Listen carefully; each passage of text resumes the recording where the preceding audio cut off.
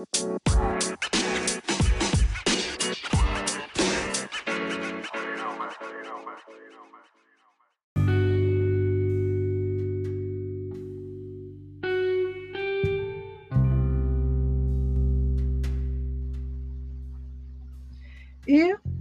daily inspirational scripture moment is inspiring you and you would like to support Pastor Ginger E. Williams Ministries, you can do so at Cash App Pastor Ginger and PayPal.me/G Crudup. That is with a capital G, capital C, RUDUP.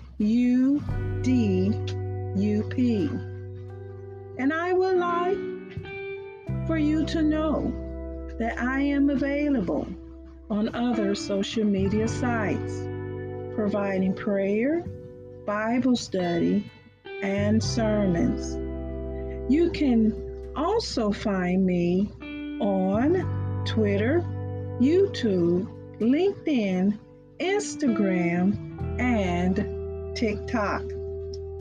Anchor.com distributes my podcasts on Breaker, Google Podcasts, Pocket Casts, Radio Public, Spotify, Apple Podcasts, Listen Notes, and Podbay.fm.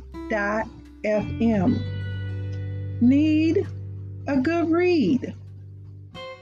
You can go to Amazon.com and purchase my latest bio, a book about me, titled My Little Sister, written by Miss Ginger Eva Williams. Thank you for your listening ears, support, and donations. And make sure you click on the notification button to be the first inspired. Now let's go into today's inspirational scripture moment.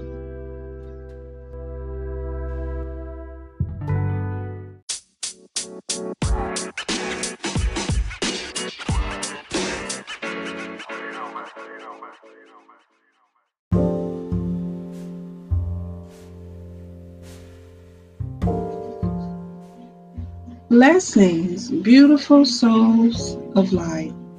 This is Pastor Ginger E. Williams coming to you with daily inspirational scripture moment. We are continuing our series on the prayer of Jabez, written by Bruce Wilkinson. Chapter 7, Part 1, Making Jabez Mine. So God granted him what he requested.